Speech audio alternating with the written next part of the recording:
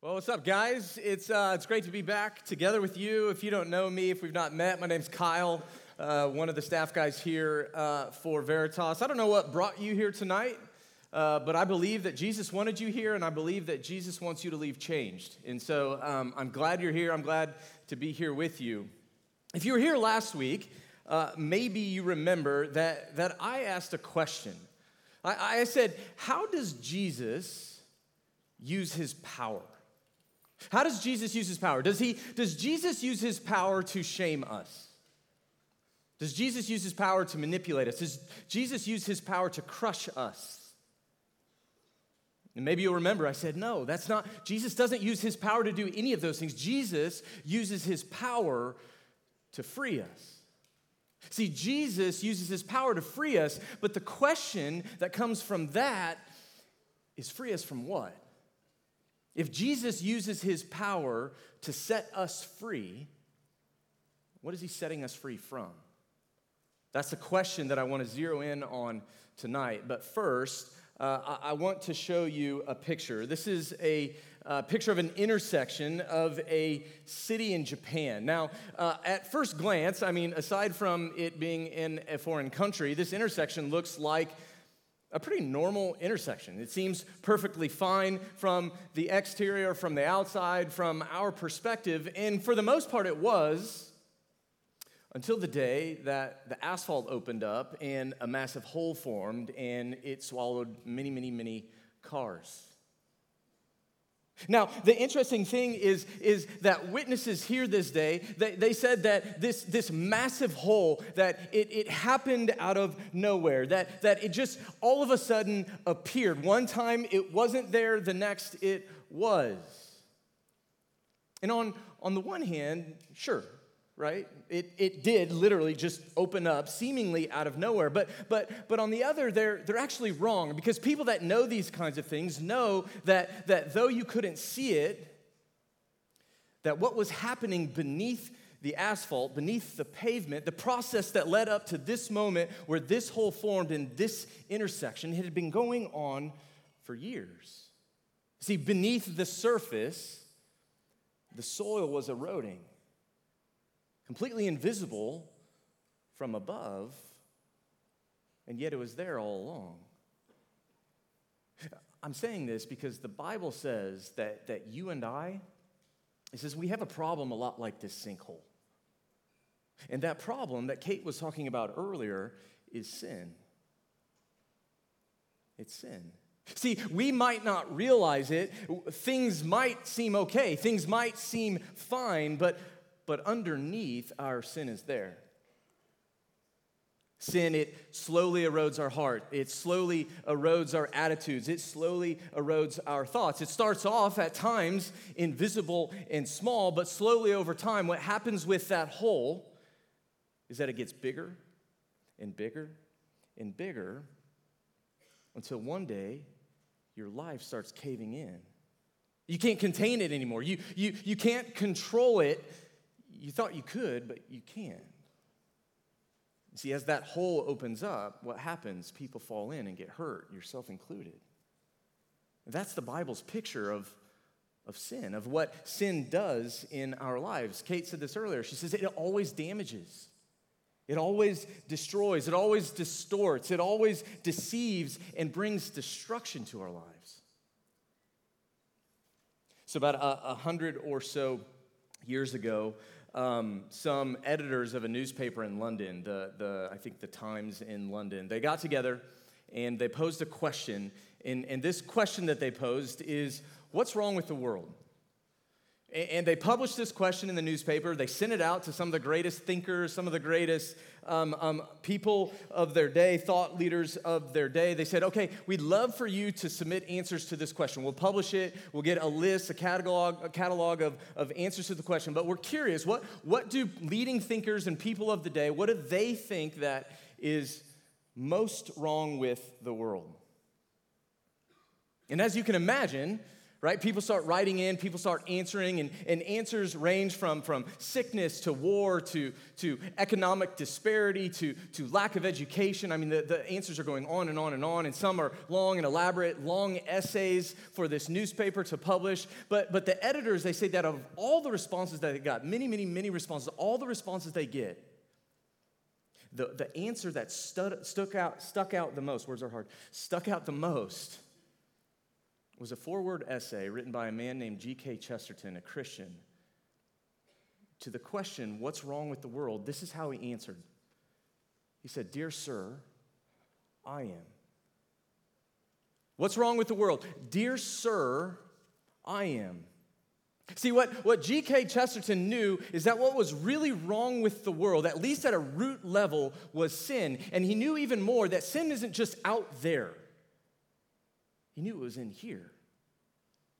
He knew it wasn't just outside. He knew that sin was inside. And so when he's asked the question, what's wrong with the world, G.K. Chesterton, he says, "Dear sir, I am. It's me."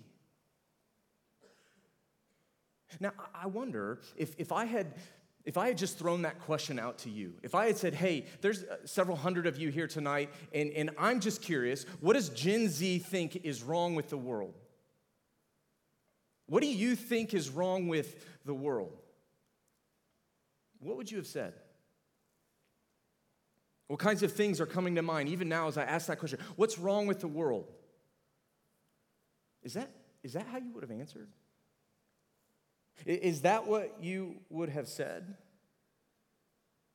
Or maybe to get a little more specific, is that how you see yourself? Do you see your sin as your biggest problem? Do you see your sin as your biggest problem? Because according to the Bible, it is. According to the Bible, our sin is our biggest problem. It's far bigger than our anxiety. It's far bigger than our breakup. It's far worse than the conflict we're having with our friends. It's far worse than any medical diagnosis we can get. It's far worse than our loneliness or our financial problems. Now, of course, those are all real problems.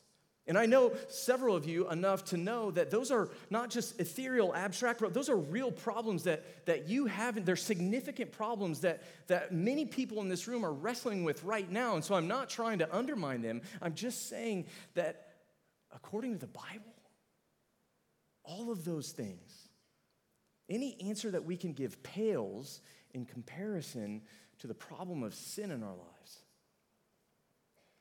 And so if you'll grant that's true with me for a second, if that's true, if every problem in the world pales in comparison to sin, the problem of sin, then we need to make sure that we understand what exactly is sin.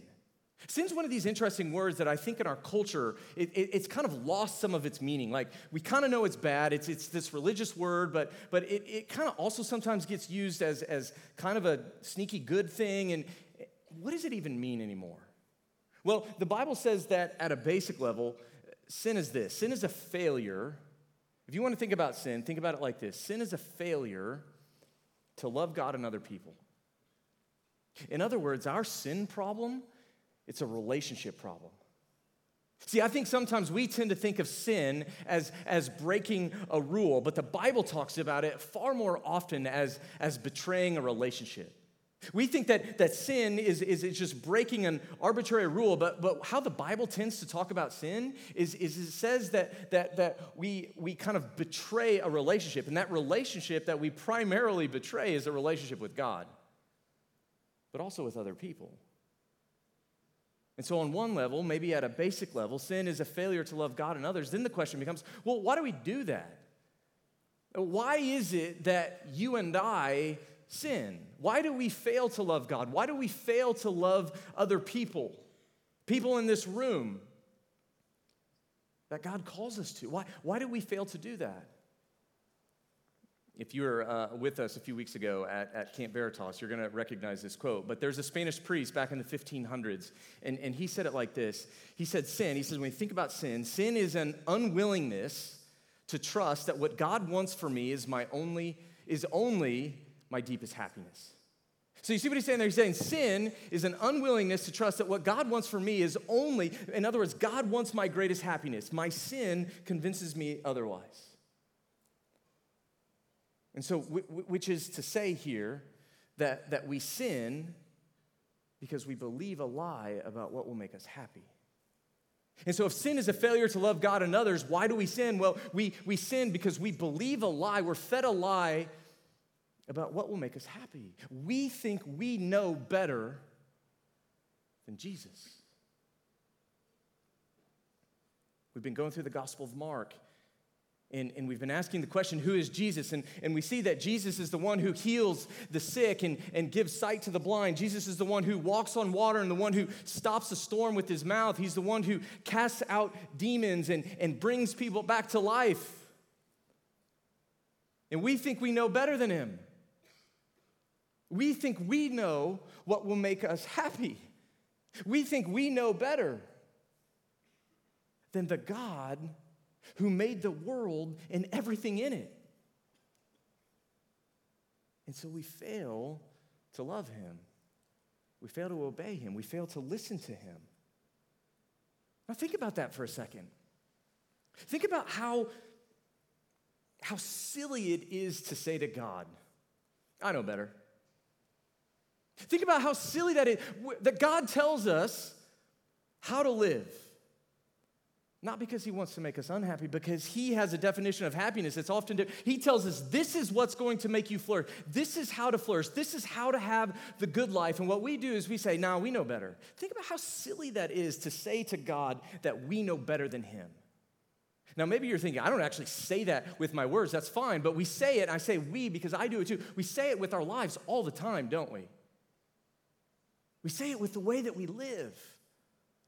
God, I know better. I know you say that, but nah. Here's the thing. Sin's not silly. Kate said this. Sin's really serious. It's not silly, it's serious. And more than it's serious, it brings real consequences to our lives. So remember that sinkhole? Well, this is how Romans 6, the first half of verse 23 says. It says, for the wages of sin is death. Now, I highlighted this word wages right here because I think it's interesting that, when we think about wages are things that when we work, we earn, or maybe more specifically, I deserve a wage for doing something that I'm paid to do. And so the Bible says here that what we earn, go back to that, what we earn, or more specifically, what we deserve because of sin is death. We deserve death, both physically and spiritually, which is to say that what sin does is it separates us from God. Now, if you're like, dude, lay off the gas pedal for a second, okay, I will for a bit. The reason I'm saying all that, though, is because I think all of that, it sets up the backdrop for what's happening in our passage tonight. So if you've been kind of journeying with us this semester, we've been going through the Gospel of Mark, one of the biographies of Jesus in the New Testament, in the Bible. And I don't know about you, but it's been so good for my own heart just to sit and look and wrestle with who is Jesus and what does that mean for our life.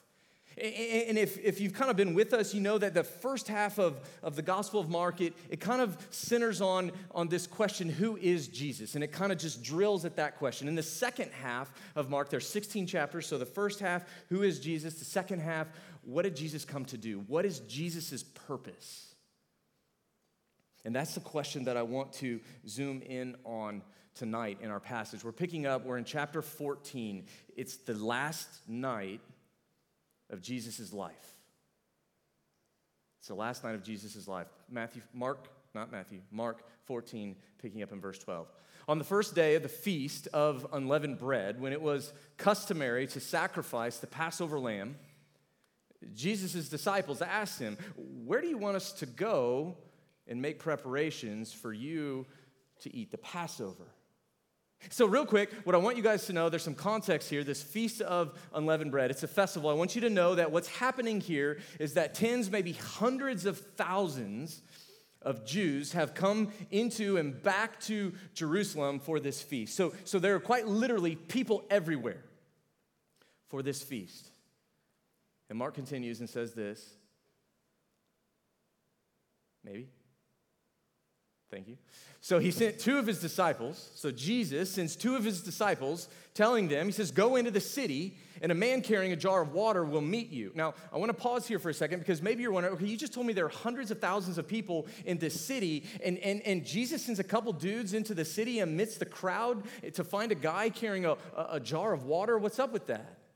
Well, and the reason this is significant is because that men didn't often carry water. Sorry, ladies, this is primarily something that women did back then. And so what's happening here is that it actually would have been kind of easy to spot a dude carrying a jar of water. And so when Jesus says to the disciples, go and find this guy carrying a jar of water and meet him and follow him and do what he said, it's almost like Jesus has arranged this meeting. And he continues, follow him, say to the owner of the house he enters. The teacher asks, where is my guest room, where I may eat the Passover with my disciples? He will show you a large room upstairs, furnished and ready. Make preparations for us there. The disciples left, went into the city, and found things just as Jesus had told them. So they prepared the Passover.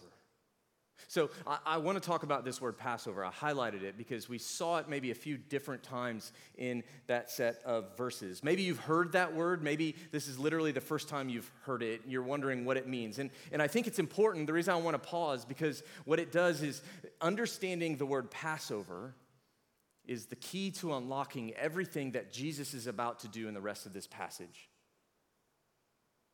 And so what's happening with the word Passover, what's happening is that for Jews then, and to be honest, even now, Jews, they would come back to Jerusalem. It's this annual feast that they would have together that commemorated one of the most significant moments, one of the most important moments in the history of Israel.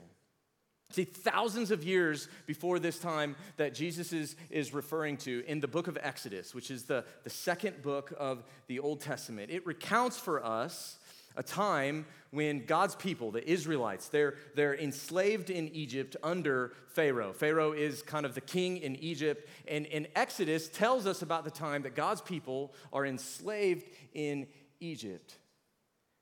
And what happens is that God is telling Pharaoh to let his people go, but Pharaoh won't let go of his grip.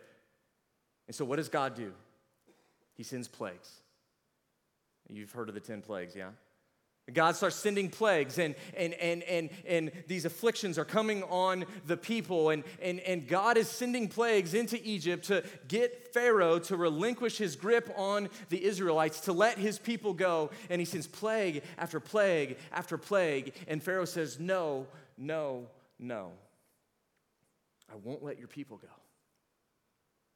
And so God sends one final plague, one final act of divine justice for their disobedience.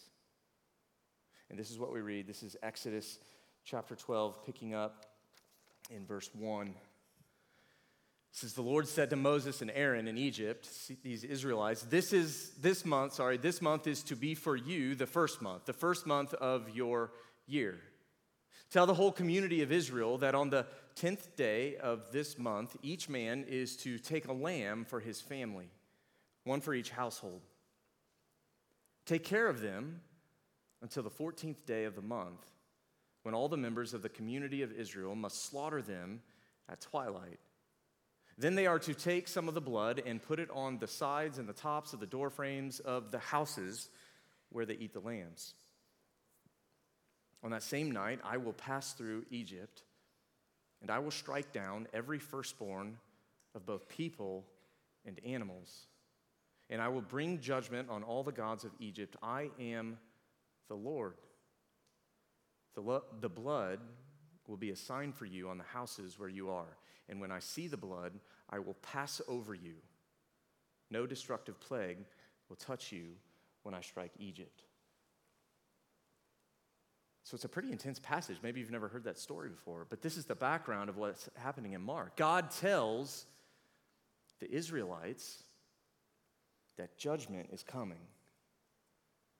Judgment is coming. And what I want you to notice is that it's coming for everyone. It's not just coming for the Egyptians. It says everyone, people, and also animals. So God says, look, judgment is coming. Jews and Egyptians alike. Someone, he says, is going to die unless they take shelter under a substitute, under the blood of a sacrificial lamb. And God says that if you took shelter under the blood of that sacrificial lamb, that God's wrath, his divine justice, would pass over you. And you were saved. And that's what God did. Later that night, that's exactly what happened. And all those that took shelter under the substitute, all those that put the blood of the sacrificial lamb on the doorpost above and on the side, all those that took shelter under the sacrificial lamb, the substitute, the blood of the lamb, were passed over, were spared, saved, and set free. And that's what God does. And he rescues the Israelites and they get out of Egypt. And so back to Mark, that's exactly what's going on.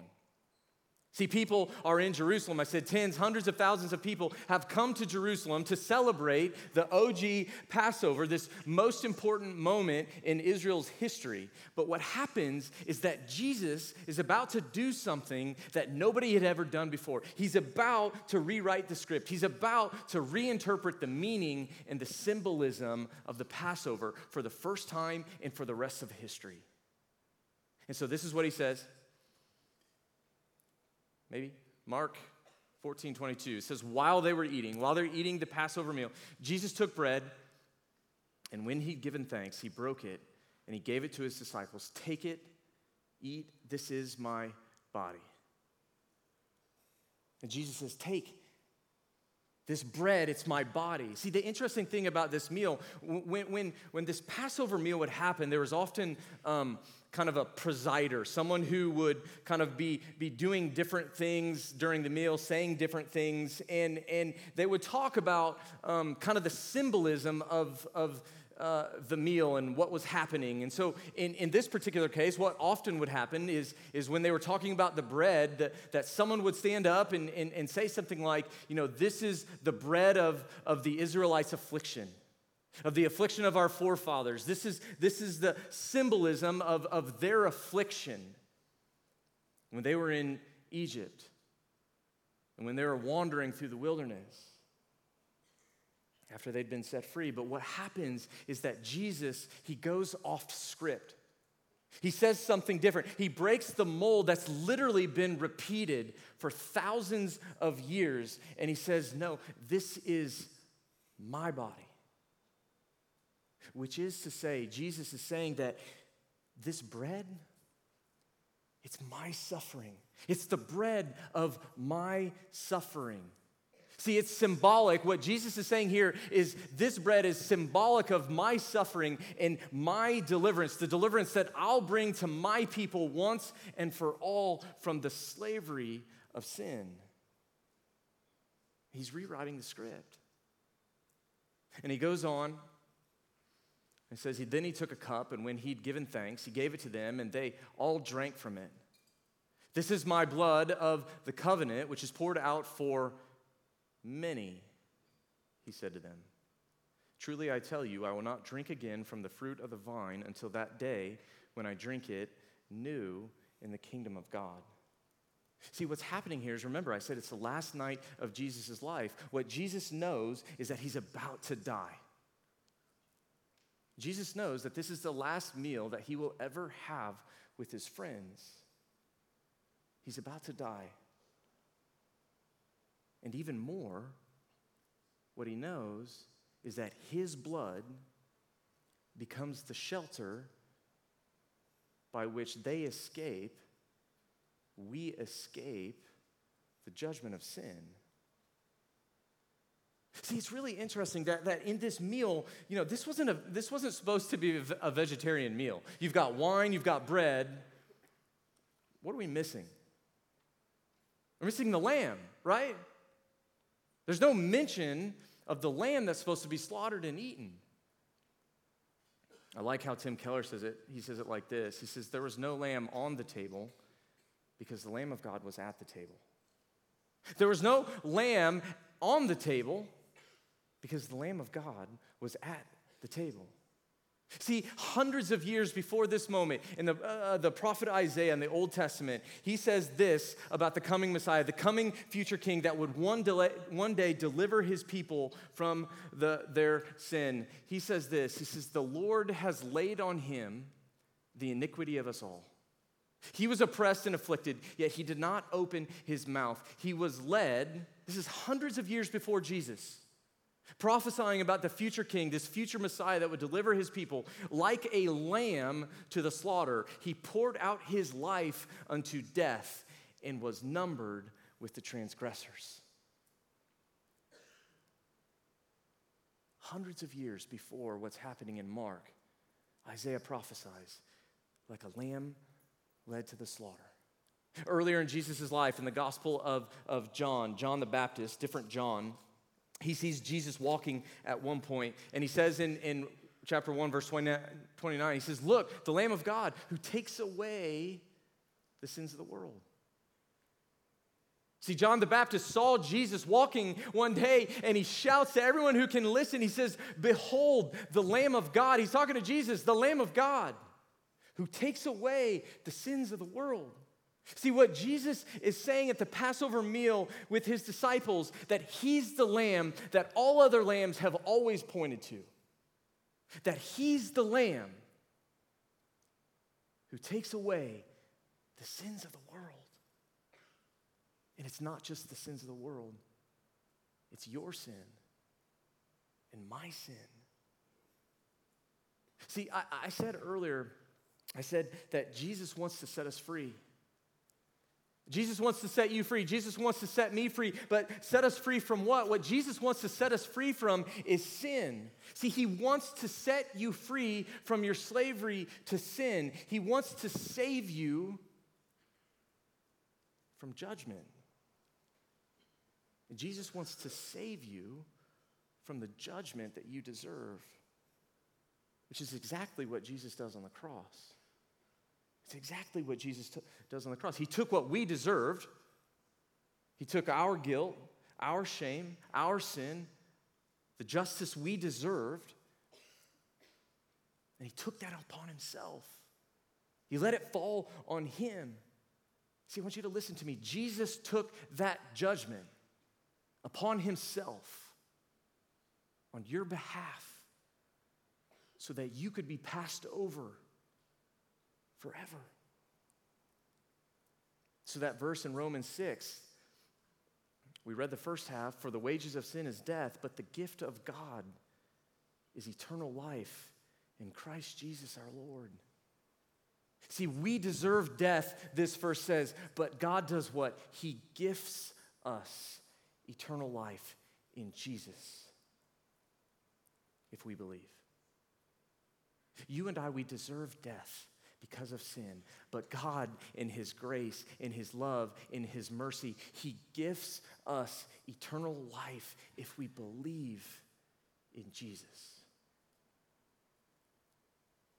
And so the question is, do you? Is that who you're trusting in? And if I could just ask, if the answer is no, or I'm not sure, if I could just ask, I'm saying this without judgment, like, what's holding you back? What's holding you back from going all in with Jesus? I'd love to talk to you about it. Come find me sometime. I'd love to talk to you. What's holding, because here's the reality. The reality is that whether we believe in him or not, whether we recognize it or not, whether we see it or not, sin really is our biggest problem.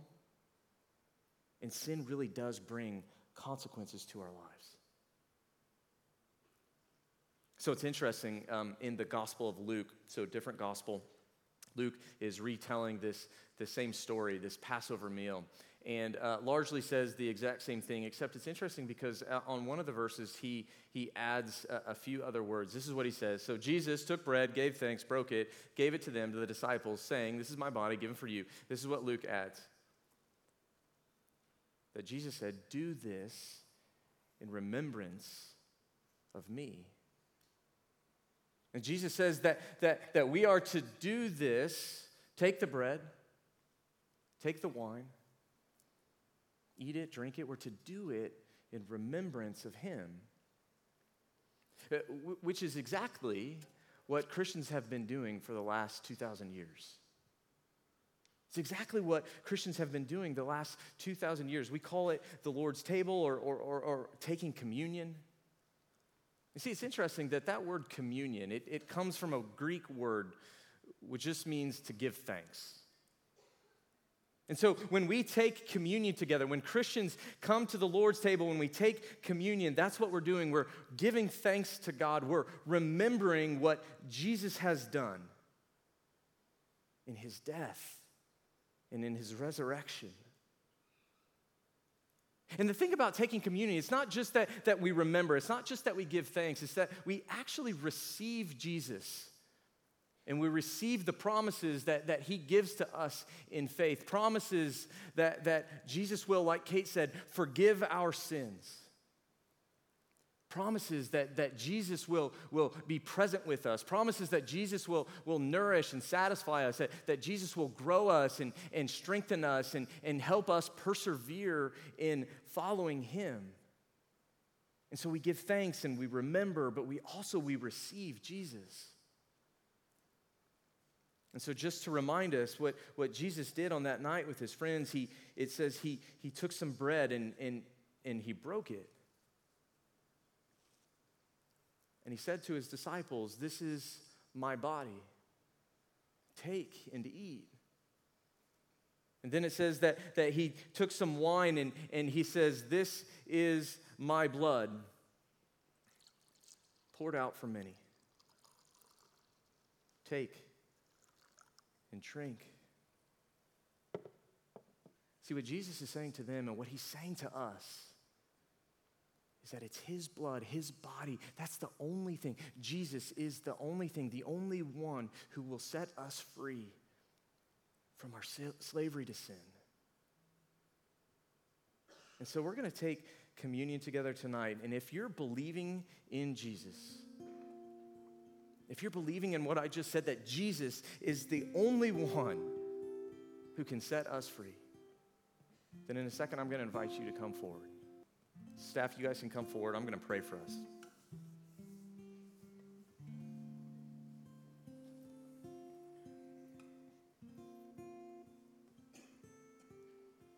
Jesus, we thank you that you have offered us yourself.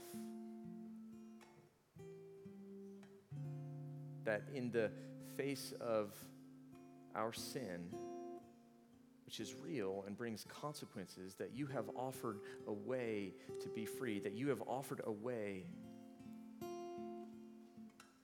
out of judgment. And the miraculous thing is the way that you do that is by offering yourself. You give your body, your blood as a substitute on our behalf. You get what we deserve. We get life with you. And so I pray for myself and my friends here tonight. I pray that we would see our sin more clearly, but that more than that, we would see our need for you. And not just see it, but that we would want you. Oh, Jesus, help us to love you. We're so thankful for what you've done for us. It's in your name we pray.